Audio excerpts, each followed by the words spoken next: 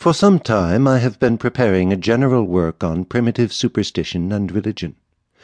Among the problems which had attracted my attention was the hitherto unexplained rule of the Eretan priesthood, and last spring it happened that in the course of my reading I came across some facts which, combined with others I had noted before, suggested an explanation of the rule in question.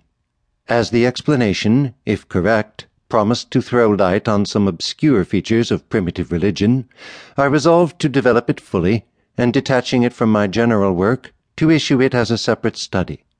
This book is the result. Now that the theory, which necessarily presented itself to me at first in outline, has been worked out in detail, I cannot but feel that in some places I may have pushed it too far. If this should prove to have been the case, I will readily acknowledge and retract my error as soon as it is brought home to me. Meantime, my essay may serve its purpose as a first attempt to solve a difficult problem and to bring a variety of scattered facts into some sort of order and system. A justification is perhaps needed of the length at which I have dwelt upon the popular festivals observed by European peasants in the spring, at midsummer, and at harvest. It can hardly be too often repeated, since it is not yet generally recognized, that in spite of their fragmentary character, the popular superstitions and customs of the peasantry are by far the fullest and most trustworthy evidence we possess as to the primitive religion of the Aryans.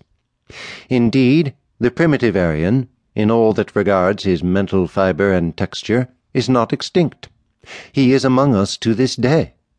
The great intellectual and moral forces which have revolutionized the educated world have scarcely affected the peasant. In his inmost beliefs, he is what his forefathers were in the days when forest trees still grew and squirrels played on the ground where Rome and London now stand. Hence, every inquiry into the primitive religion of the Aryans should either start from the superstitious beliefs and observances of the peasantry, or should at least be constantly checked and controlled by reference to them.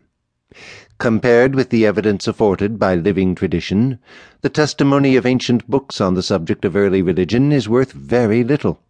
For literature accelerates the advance of thought at a rate which leaves the slow progress of opinion by word of mouth at an immeasurable distance behind. 2 or 3 generations of literature may do more to change thought than 2 or 3 thousand years of traditional life.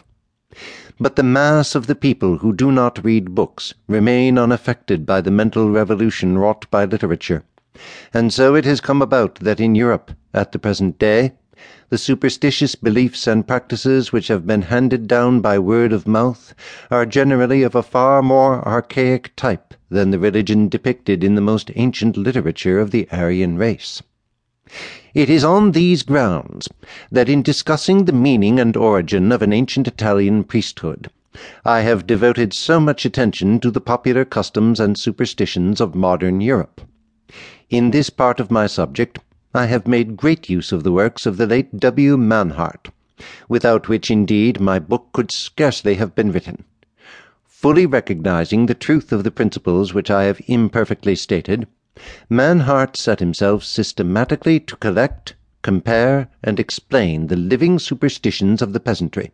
Of this wide field, the special department which he marked out for himself was the religion of the woodman and the farmer. In other words, the superstitious beliefs and rites connected with trees and cultivated plants.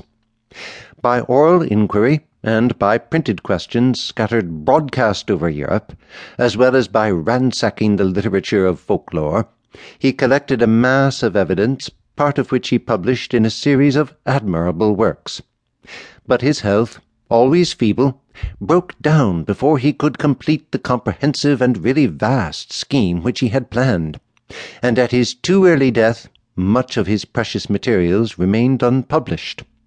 His manuscripts are now deposited in the University Library at Berlin, and in the interest of the study to which he devoted his life, it is greatly to be desired that they should be examined, and that such portions of them as he has not utilized in his books should be given to the world. Of his published works the most important are, first, 2 tracts,